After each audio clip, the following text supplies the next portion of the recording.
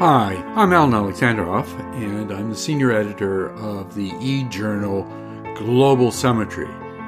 It's my pleasure today to welcome into the virtual studio our colleague Scott Kennedy. Scott will sit down to discuss with me the consequences of the China National People's Congress meetings that just concluded last week.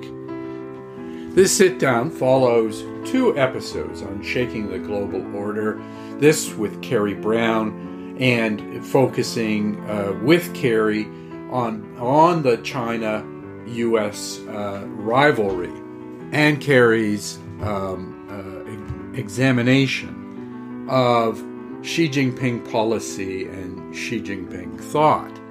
Scott is the Senior Advisor and Trustee Chair in Chinese Business and Economics at the Center for Strategic and International Studies, that's CSIS, a notable think tank in Washington.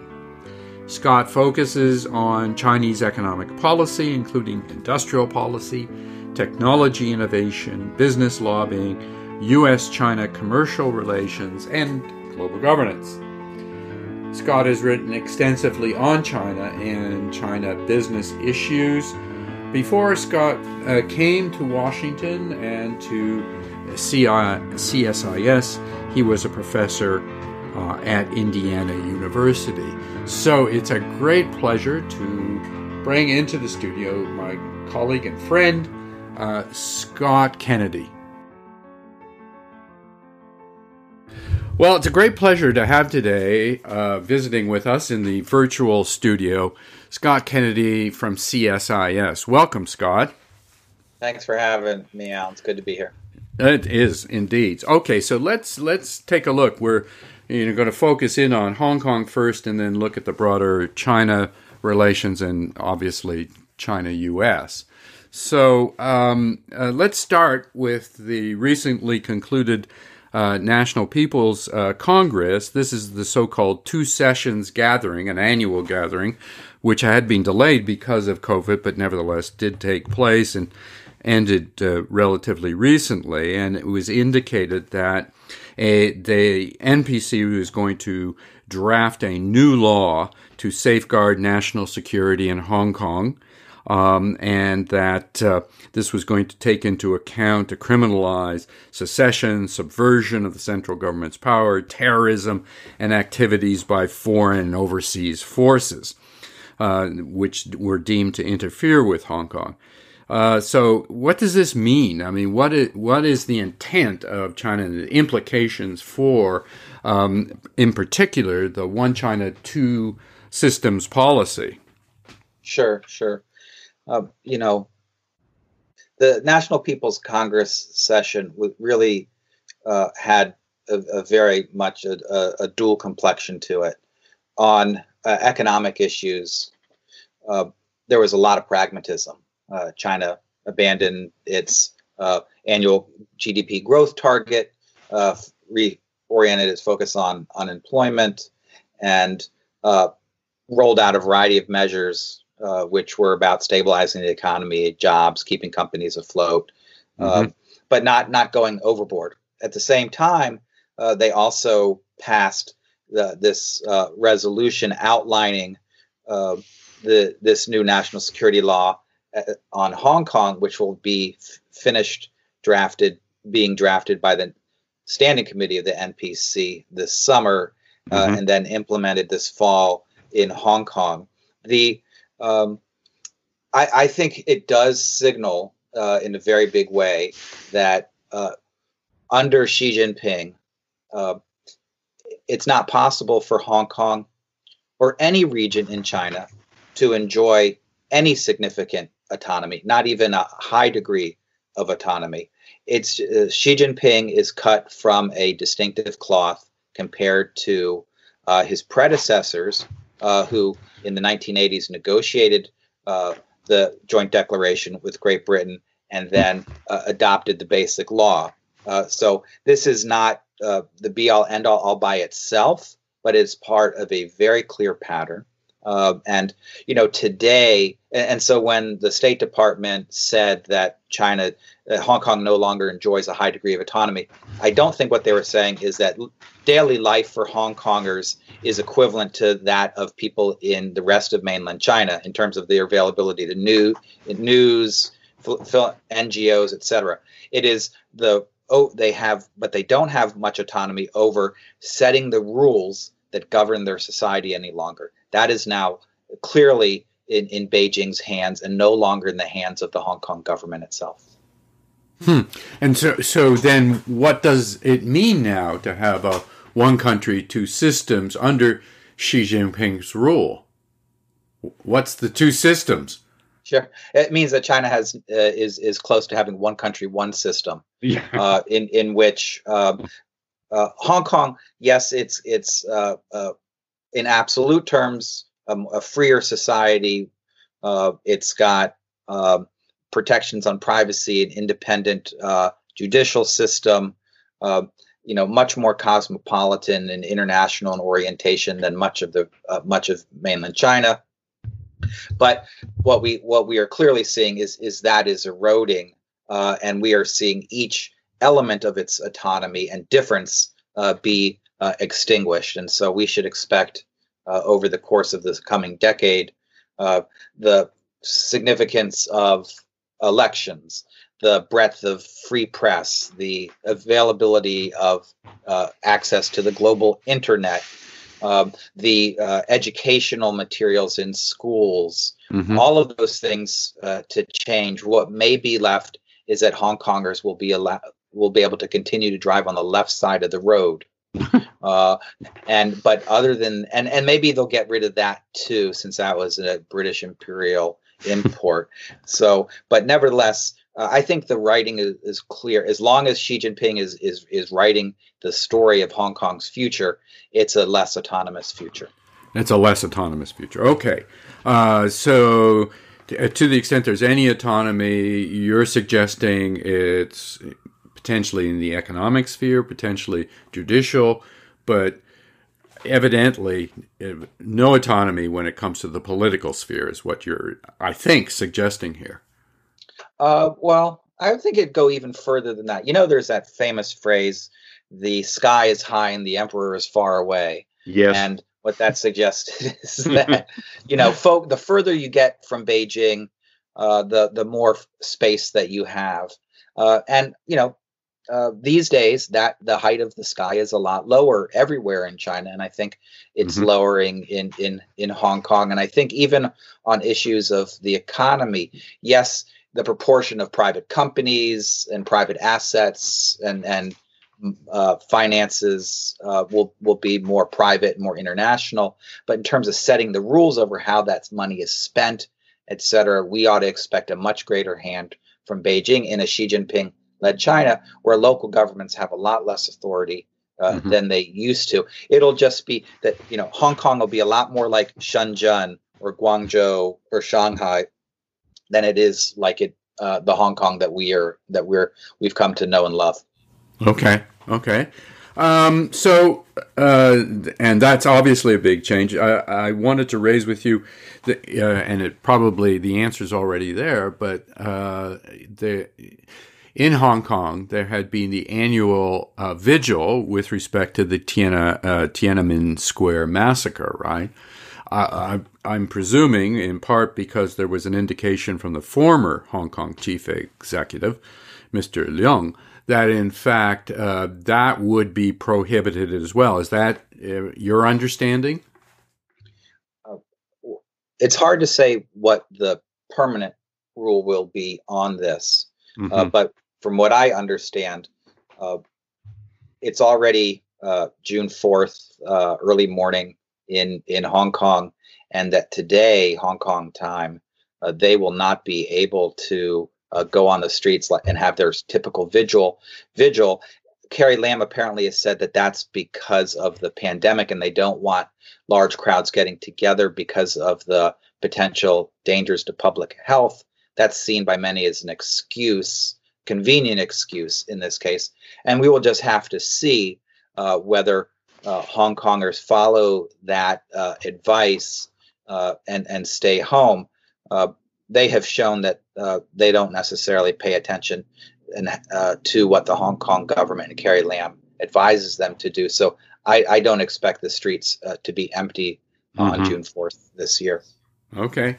Well, we'll see. I did note too. It made the Wall Street Journal just recently that one of the senior executive members of the HSBC, the very significant bank, and in fact, the individual is head of the Asia Pacific group, I think, within HSBC, and that's Peter Wong.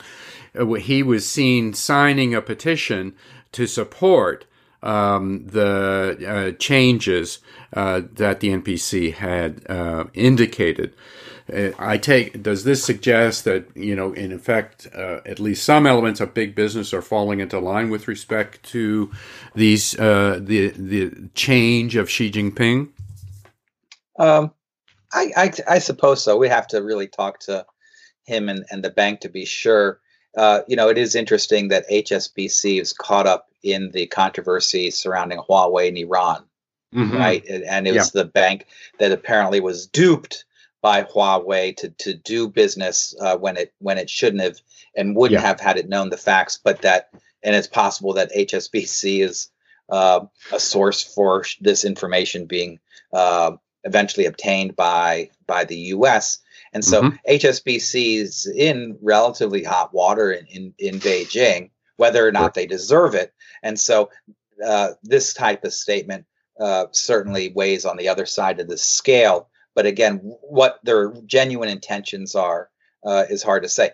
I do think that there is a reasonable desire amongst businesses and everybody else and students and parents that there's not a lot of violence, that life can go on, daily life can go on. There's certainly the same concerns about in cities and around the United States now. But in China and in Hong Kong, we know that public statements like this carry a lot of political weight, and that they usually are done with some kind of very clear intent to signal to some political authority the position of the institution. So we'll have to see how folks interpret this going forward.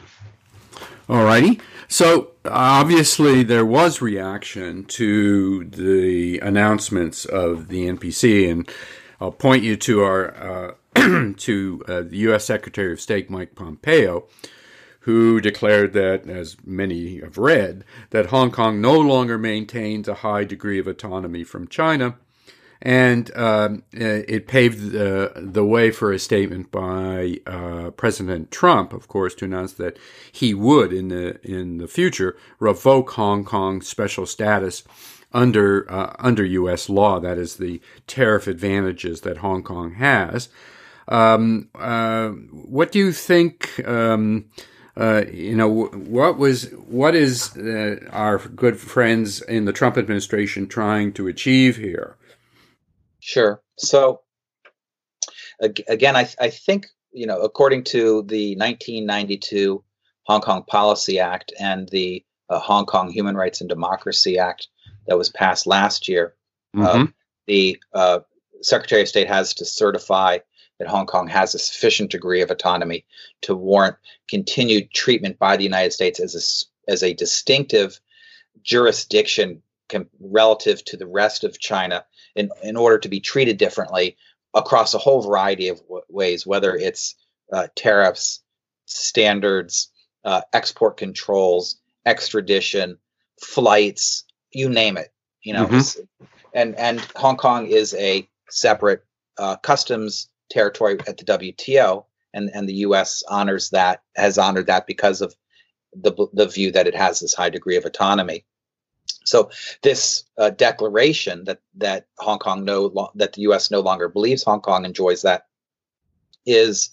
sets up the possibility, but not the requirement, that the U.S. will change policies across the board to reflect that new reality as the U.S. sees it. Now, we can have a debate about whether the U.S. is right or wrong, but if the U.S. but the U.S. now is in a position to change those things, but it doesn't have to. So I think the State Department's and the Trump administration's intent is by announcing this change of status without changing actual policies is to try to deter Beijing from writing the national security law in a way which is highly oppressive, and try to soften how it's implemented. And so I think if we get to see a draft of this in the summer that looks pretty hard line, then you could start to see some of these steps taken to change actual treatment of Hong Kong in American law, as opposed to just simply the change of status that's been done so far. Precisely what order they'll go in, how quickly they go, it's hard to say. My guess is that they don't start with tariffs, but they start with things like export controls and visas, and save those other things for later. But I think the basic idea is hopefully to set these things, is to roll out the policy in a way that it serves more as a deterrent rather than just as an immediate sanction. I see. So, but I guess the question then becomes, well, assuming they go in the kind of that order you're talking about, which is not necessarily tariffs first, but other privileges that are there for Hong Kong, how does that assist, Hong Kongers in their effort to maintain greater freedoms? That's a great question, and I think it's one everybody is asking. The idea, I suppose, is that the U.S. is such a big market that it has such sway with allies and friends around the world that China's dependence on good relations with the United States and others would deter it from going forth in these efforts. Now, that's something that countries do, including China uses pressure. But sure. The challenge is I guess is twofold. The first is these are really high stakes for Beijing, super high stakes. I mean, for them, from the way the Communist Party sees this is about maintaining their hold on power, and for that means that their monopoly on power and protecting Chinese sovereignty, and some loss of trade and investment and access to high tech probably doesn't weigh very high on the other side.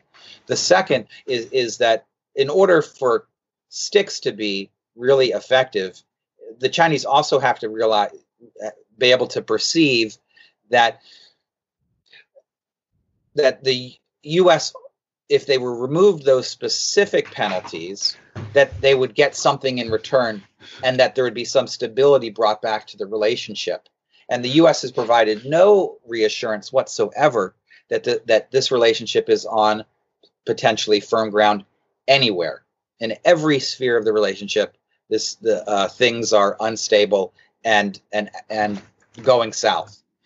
So those things make it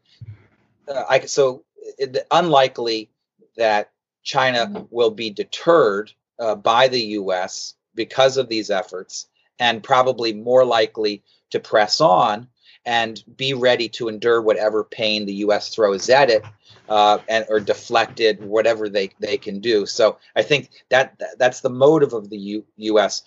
The chances of it being effective are probably pretty low. Okay, and so one could expect, at least in the near term, the continuing what appears to be tit for tat that seems to be in play as between China, in Beijing that is, and the United States? Indeed, right? They have been arguing on many different levels, many issues on journalists, trade tariffs, technology, visas, currency, intellectual property, access by airlines. I saw that. I think you can pick just about any issue and look for them to potentially take action. I would call this negative reciprocity. The Trump administration talks about wanting to have a fair and reciprocal relationship, but that's an outcome where you would hope the Chinese would reduce their barriers, at least to the level in which the U.S. has theirs, and have a more open relationship. But the tactic of pushing China is about reducing China's access to American markets, at least to how poorly the U.S. thinks China is treating it. And that's the direction in which reciprocity is going, in a negative direction rather than in a positive one. Okay.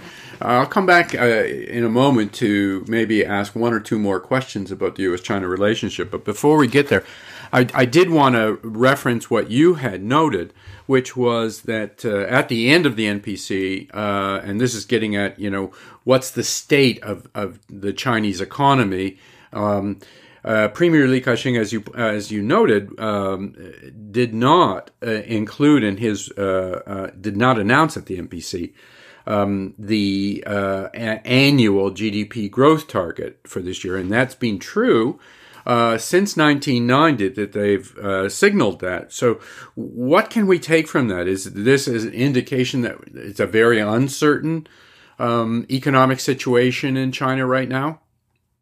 I think at least for this year, the leadership determined that setting a growth rate would be counterproductive. One, because it would be amazingly embarrassing to set a new target of around 1.5%, which is instead of it being 6% or a rough where they were at the beginning of the year.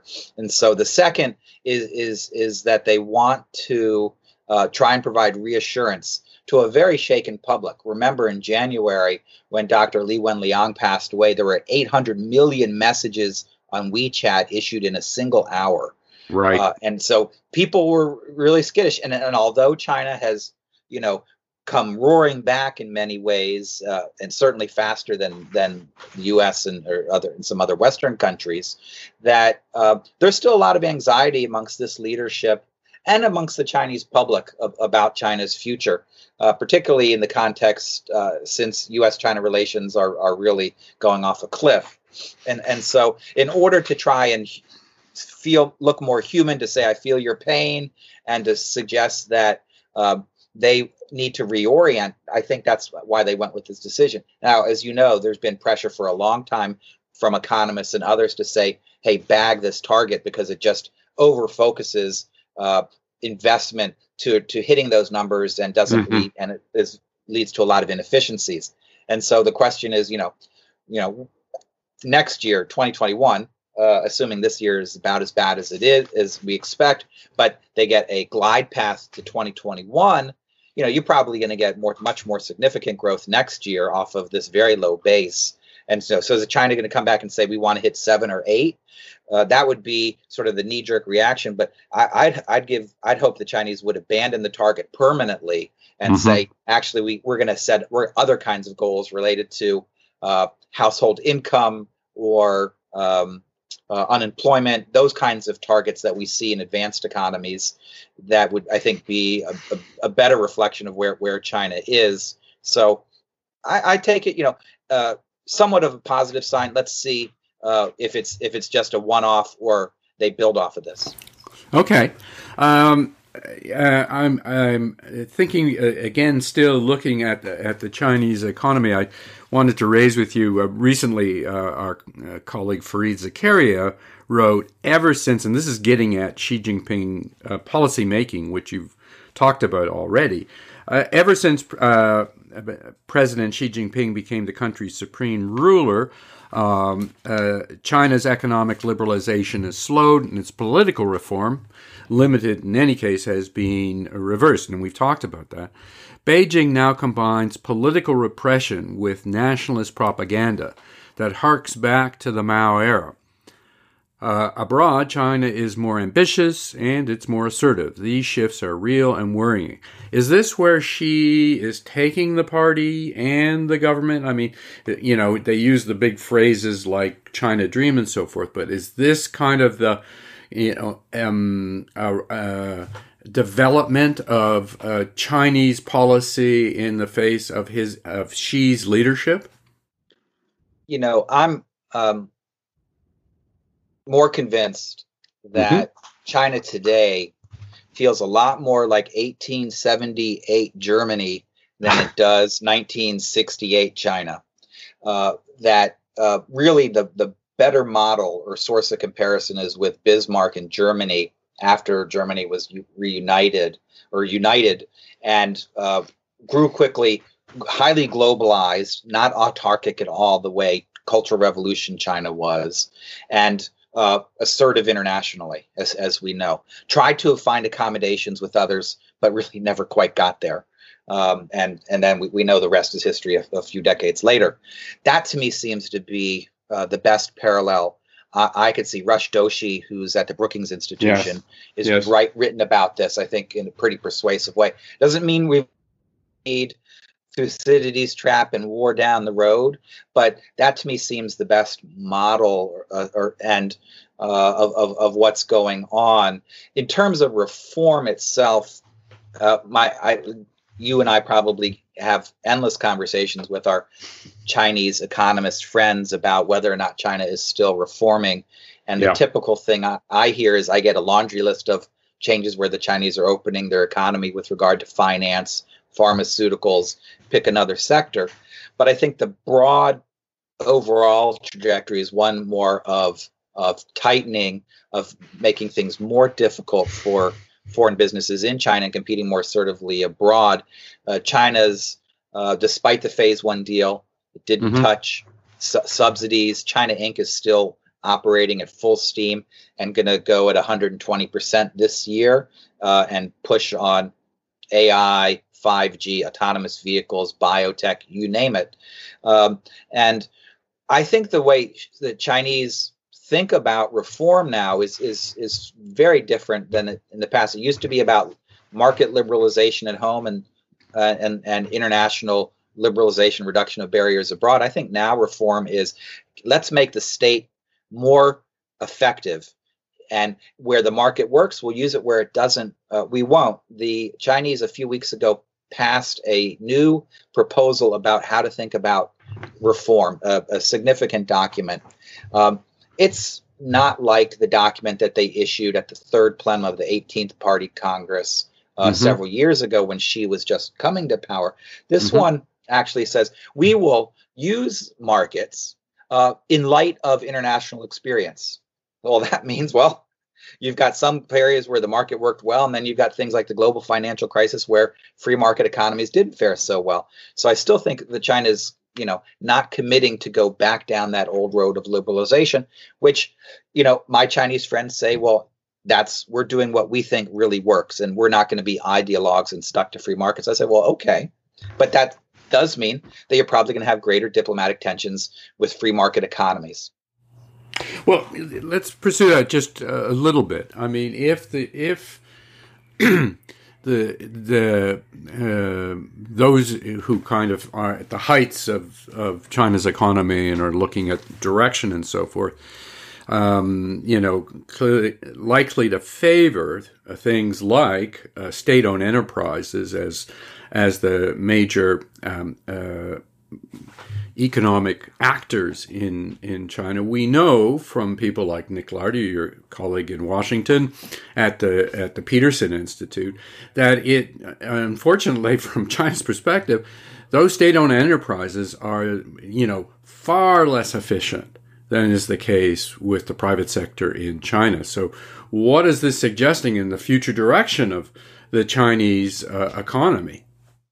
Well, Nick's really one of the world's leading experts on China's economy. I had the good fortune of being his research assistant a few decades ago, and he's a great mentor and a teacher for all of us. And I really think that he's right here. The basic data show that SOEs are less efficient, but for the Communist Party, they are a core source of political power and financial control that they don't want to give up.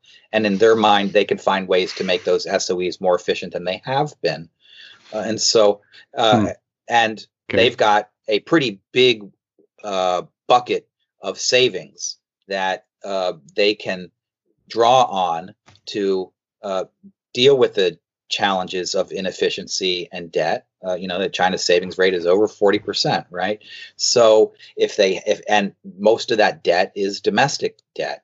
And so given that balance sheet, China can afford to take some losses, and they can say, well, on the defensive side, we're going to put a bunch of money into SOEs. We're going to try and put more money into healthcare and the social safety net.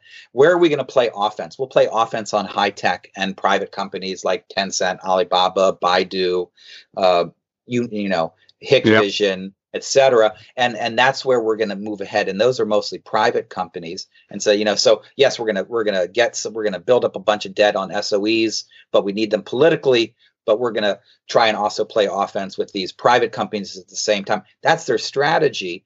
So the question is, can they generate enough turbo boost from these private high tech companies to make up for the waste and inefficiencies and the drag from continuing to support SOEs all at a time as the population is aging and everything else? That's the, as we used to say, $64 million question, but $64 million goes nowhere today.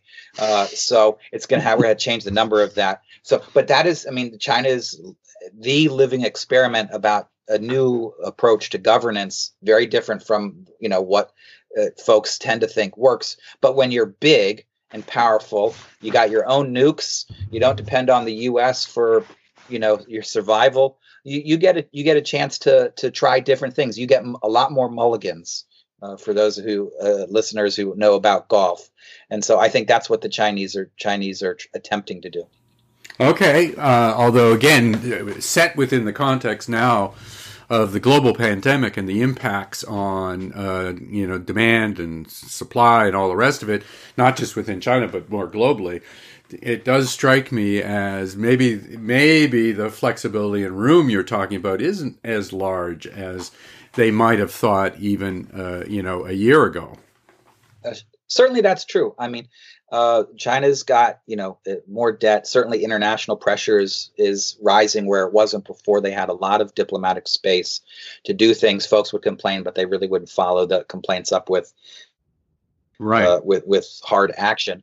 And some of these problems are becoming more severe. But every time we count China out, whether it was in the early 80s when they just started reform and they got big budget deficits in 81, 82, after Tiananmen in 1990-91, after in 93, 94, when they had for the first time triangular debt, after in the midst of the Asian financial crisis, after the dot-com bubble, after the global financial crisis. There are about 7 or 8 times.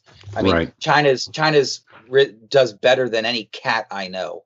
And so every time they come out of something, they unexpectedly, of course, the way they solve problems generates new contradictions and problems. So if you believe in dialectical materialism or whatever, you can see that the way they're trying to address the pandemic is planting the seeds for another problem down the road. But isn't that how governments do things? Usually it's a lot of success is about kicking the can down the road, avoiding problems of the day. And so we think of the Chinese as like, having this 100-year, 1,000-year plan. In fact, a lot of the plan is just figuring out how to avoid catastrophe right now. The Chinese are pretty good at avoiding catastrophe. Okay, fair enough. Well, we will certainly see. Let me turn again to how they're trying to shape their relationships more globally. I'll turn to our colleague Carrie Brown from King's College at the University of London, and director of the Lao China Center there. We've been working in part, a number of us, with him in a project called the China and the West Dialogue. And for our listeners, you can check out Carrie both at episode 28 and episode 29, which is the precursor to this podcast episode. He says China acts in an orderly way sometimes. But its political values and the way in which they have been expressed under Xi Jinping show that China does so for self-interest, for preservation of stability and order that works for it, with a different notion of responsibility. So I guess the question, if we're looking at it in the bigger scope of governance, global governance, international relations, does this suggest, this framing of Chinese politics and leadership, that China really doesn't have much of an intention of becoming a responsible stakeholder. That's the phrase that was raised by Robert Zoellick way back in 2005. I mean, how is China going to play in the bigger frame? Sure, it's a great question, and you, Kerry, are doing a great project. It's really, really important, and I'm going to have to set my podcast dial to episodes 28 and 29. Now, I can't believe how long it is, but we'll let listeners know that you and I first met in 2006. Yes. In Waterloo, just less than a year after Bob Zoellick's speech. Right. And at that time, folks were looking seriously at China's learning curve in global governance and how it could gain capacity to learn the rules of the game and then implement them and then also participate in setting them. Mm-hmm. And that was there was most of the challenge was, that the Chinese were, this was a capacity issue. And also, there was just a transition that the Chinese were going through, but there was some optimism there. I think looking now, people are quite upset that the Chinese seem to be being serious stakeholders in an irresponsible way and have gone from being a free rider to what I call a heavy driver. Mm-hmm. They've grabbed the wheel and they're jerking the wheel in a different direction than we want them to go. And I think the change it's really what we've already been talking about. The change in leadership from Hu Jintao, Jiang Zemin, previous leaders, and Xi Jinping. I don't think it's just about China getting more powerful or having some innate cultural distinctions that make it so it will never fit in a Westphalian system or a globalized system. I really think there's just big differences between these different leadership regimes and their views of China's place in the world. I think the previous group was really interested in integrating, yet they faced a lot and learning those rules and tweaking at the margins, pushing different types of reforms like the G20 or changes in how standards are set, or et cetera. But they weren't looking to overthrow it. And I think that's because they saw that China needed to be really a hybrid in which the economy was marketized in many ways. And there was a lot to borrow from the West, not necessarily the United States, but from Canada, from European continental countries as well. I think as a result of the global financial crisis, Snowden, pressure from Trump, and their own success, they're like, forget that. We don't need that kind of transition anymore. And so that's fundamentally changed China's view of what their role in global governance should be. Making the world safe for China used to mean making, sort of improving, reforming these institutions. Now making the world safe for China means making the world safe for a hard authoritarian country that really wants to make sure that the global internet is not a place of just free exchange of ideas, that governments have the authority to control information, that that industrial policy is legitimated, including standard subsidies, that in areas of international finance and aid, it's the folks with the spending the money should be seen as investors, not necessarily donors. I think you could go down the line here to see a very different view. Some of those are consistent with the current rules of the game, but as I see it in terms of like the system, I think the Chinese want to sovereignize just about every area that they can and have the state play a greater role. And so that's a big difference between what they were seeking before and what they were seeking in the past. And so that makes it more contentious. It's even more challenging now because the Western countries, particularly my country, at least in the executive branch, they've also seemed to given up on multilateral global governance as well. And so you've got these two giant powers who have basically taken a very different turn in their approach to the international system and global governance, making the future of these regimes quite unpredictable. Okay, well, let's end with the big question. I would point out, by the way, you raised kind of the Bismarckian world as the kind of a potential expression for current period. I would point out, by the way, that of course during Bismarck's period, which is the 1870s, the 1890s, Bismarck was very careful to constrain Germany's action, never talked about empire, etc. It was only in the later period, after Bismarck's leaving, that you get the Kaiser going after the place in the sun and all the rest of it. So I think if we're taking Bismarck as the example, then constraint seems to me to be the governing principle in international relations then and hopefully now. But I wanted to raise the question, okay, so what should U.S. policy be then, Scott, in the face of some of these changes that you're seeing and the efforts then? What does the United States, maybe a different administration, do with respect to U.S.-China policy going forward? Sure. Okay. You're a better historian than I am. And that's we knew that from the beginning. So I didn't know that Bismarck practiced the policy of hide and bide. But I guess he did. And now Wolf, warrior diplomacy is more like Wilhelmian Germany, and the community of destiny probably has more ambitious tones to it than people want to admit. I don't think the Chinese are quite there yet, but certainly there's a noticeable shift away from hide and bide, and everyone is quite anxious.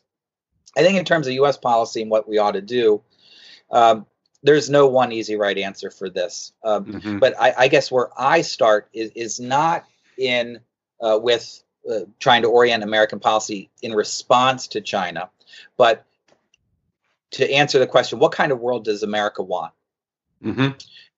Start there. And if I start there, I say the world that I want is one with a reformed and improved liberal international order, where democracies are valued, where there is accountable government, where there's a lot of transparency, where we strengthen social safety nets, we address the challenges of the 21st century with regard to advanced technologies, climate change, pandemics, and globalization. Get a globalization 2.0, and that's much better and more durable. So if that's the world that you want, then you say, well, how do we can we fit China into that world? Now, either you would say you'd like to, because without China's help on public health, climate change, managing technologies, you're not gonna get there, or it's going to be much more problematic. On the other hand, you've got a bunch of other things where you really disagree with the Chinese because they don't want to play ball in the ways that we've already talked about, because of their political system and desire to make the world safe for today's China, which isn't a liberal place. So that means that you got to be really careful in how to try and induce the Chinese into the system and then build risk management mechanisms in case they say no. And so I think part of that is about going back to some of the policies of the past that previous governments, Republicans and Democrats, have embraced with regard to the multilateral system that the U.S. was a partner with others in creating and building, and facing China with greater numbers. Standing in the back alley by yourself with China is not a pathway to easy solution with them. So in addition, obviously, the rules of the game need to be adjusted. The Chinese can participate if they want, but at some point we're going to have to reach some conclusion here, and maybe that will occur through fully universal multilateral institutions where everyone gets a say. But if we can't, then maybe we're going to need to go to plurilaterals or friends of X topic to get some progress in some of these, and then we'll just see what the weight of things go. And how these things turn out. And at the same time, you're going to have to protect yourself and play a little bit of defense in the meantime. So I'm not saying just go back to how it was done before and just hope that the Chinese adapt. But I think we're going to have to use every tool in our toolkit, multilateral, unilateral, bilateral, and be creative about the type of future that we want in order to get the world that we want and manage our relationship with China at the same time. It sounds very good. I mean, we have talked our China and the West dialogue, it talked about effective multilateralism, and clearly it seems to capture some of what you're talking about here, where if you can't have everybody, well, that's the name of the game, right? You need to move forward. I really want to thank you, Scott, for taking this time. It was great discussion on China and U.S.-China relations, and so thank you very much. Hey, it's great talking with you. Really appreciate it. You've been listening to the Global Summitry Podcast with Alan Alexandrov. This episode was edited by Kyle Fulton, and the music you heard was composed and performed by Rory Lavelle. You can find more of his music at rorylavelle.bandcamp.com.